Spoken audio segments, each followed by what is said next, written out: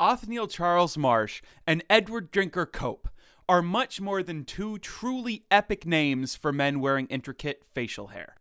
They are the names of the two most important and vicious bone hunters in American history. The popular vision of dinosaurs as savage monsters may as well have been taken from the actions of the two men who are responsible for our knowledge of so many of them. Their conflict managed to simultaneously advance science and put up huge roadblocks in its way. But anything that is called the Bone Wars is cool in my book.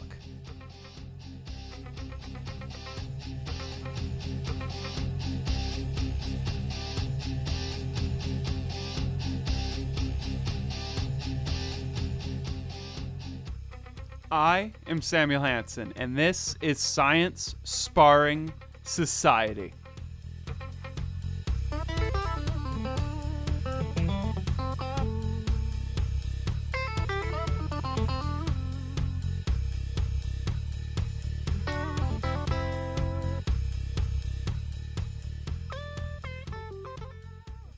Cope was born into money in Philadelphia and studied under one of the founders of vertebrate paleontology, Joseph Leidy, at the University of Pennsylvania. Marsh was born to a farmer in New York, but he did not want for money for his studies as his wealthy uncle George Peabody helped him out and eventually granted him a chair at Yale, where he had also done his studies. Cope was the more natural scientist. A gifted fossil interpreter, he published more than 1,400 papers in his career. While he was loosely affiliated with the Academy of Natural Sciences in Philadelphia, he primarily worked alone, and most of his research was self-funded. Marsh was the better politician, and as curator of the Peabody Natural History Museum, also thanks to his uncle, he had a large staff that he could organize and call upon for help.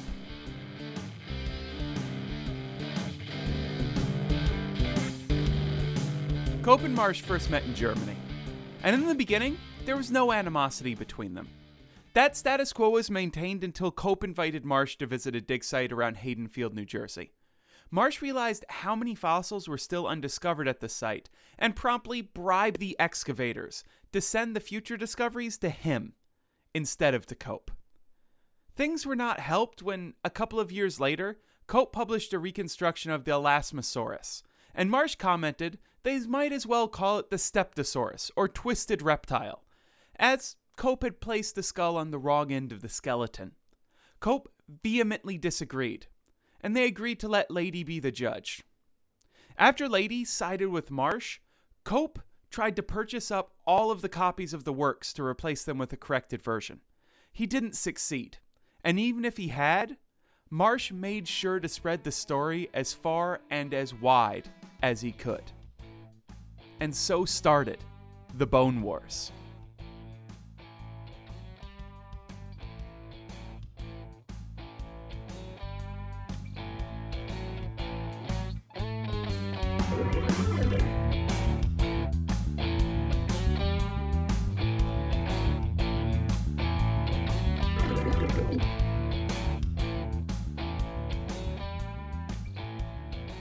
Unlike many scientific feuds, this one was not fought with papers and debates. This one actually manifested itself in the physical world. Both Cope and Marsh took part in expeditions out west, and it was there that things really started to spin out of control. In Kansas, around a year after the Elasmosaurus incident, Cope stole one of Marsh's assistants and horned in on one of his digs. And soon they were luring away each other's providers by liberal application of money. Scientific scruples had clearly been laid to the side.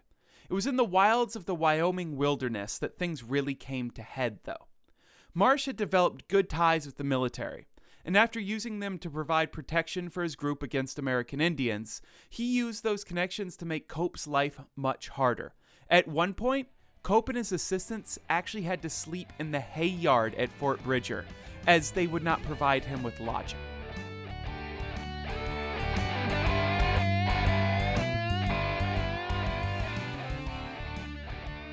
Most of these Wyoming expeditions put our two bone hunters in the Como Bluff area, the main battleground of the Bone Wars. The allegations were many.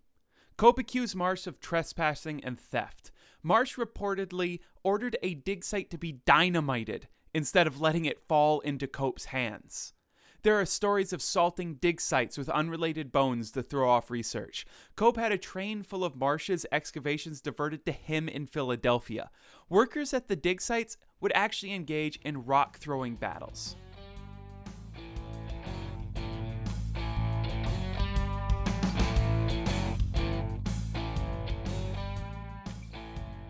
During all of this, the science started to suffer too. Beyond just the dynamiting of irreplaceable fossils. Cope purchased a journal in order to speed his publication rates, and both of them were guilty of gross errors. Admittedly, Cope more often than Marsh, but it was Marsh that didn't learn from the past, and managed to place the wrong skull on an Apatosaurus skeleton and created the Brontosaurus, a mythical dinosaur that lasted for over a century. Lady, a true and proper scientist, could not keep up with these publication rates, or he just became fed up with the fighting and left the area he helped found. And the European paleontologists just couldn't believe this crude behavior by the Americans, and it led to a certain lack of trust for, say, a few decades.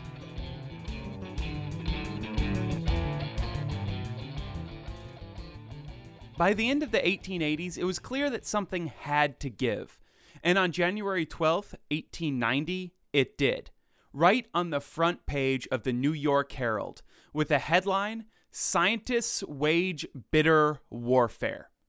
Written by W.H. Ballou, a man friendly with Cope, the article was rather one-sided and contained claims of plagiarism, errors, and ignorance. Marsh fired back within a week with a response that contained the assertion of a series of blunders which are without parallel in the annals of science by Cope, as well as questioning the soundness of Cope's mind.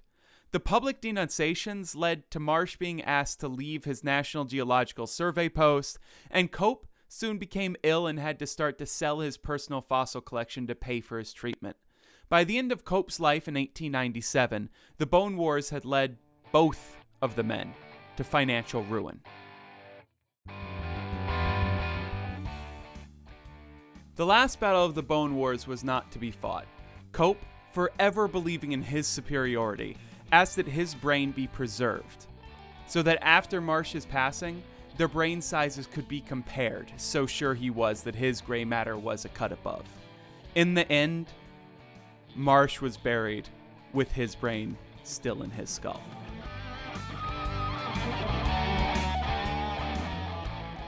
Lasting over a decade and a half, the Bone Wars was a war of attrition, and there's never a clear winner in such a case. Othniel Charles Marsh discovered more dinosaurs with 80 to Edward Drinker Cope's 56, but Marsh had more help, and there are accusations that he stole credit for his students' work. Both of them made numerous errors, but none of those errors stood longer than Marsh's Brontosaurus. Both of them ended up out of money. The real winner was the American public, as the Bone Wars and the accompanying skeletons and illustrations fed into a newfound mania for dinosaurs.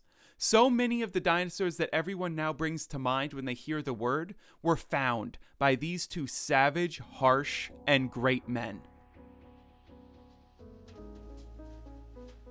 And come on, we all did get the gift of Jurassic Park out of this. And for that, both of them should be celebrated as true American heroes.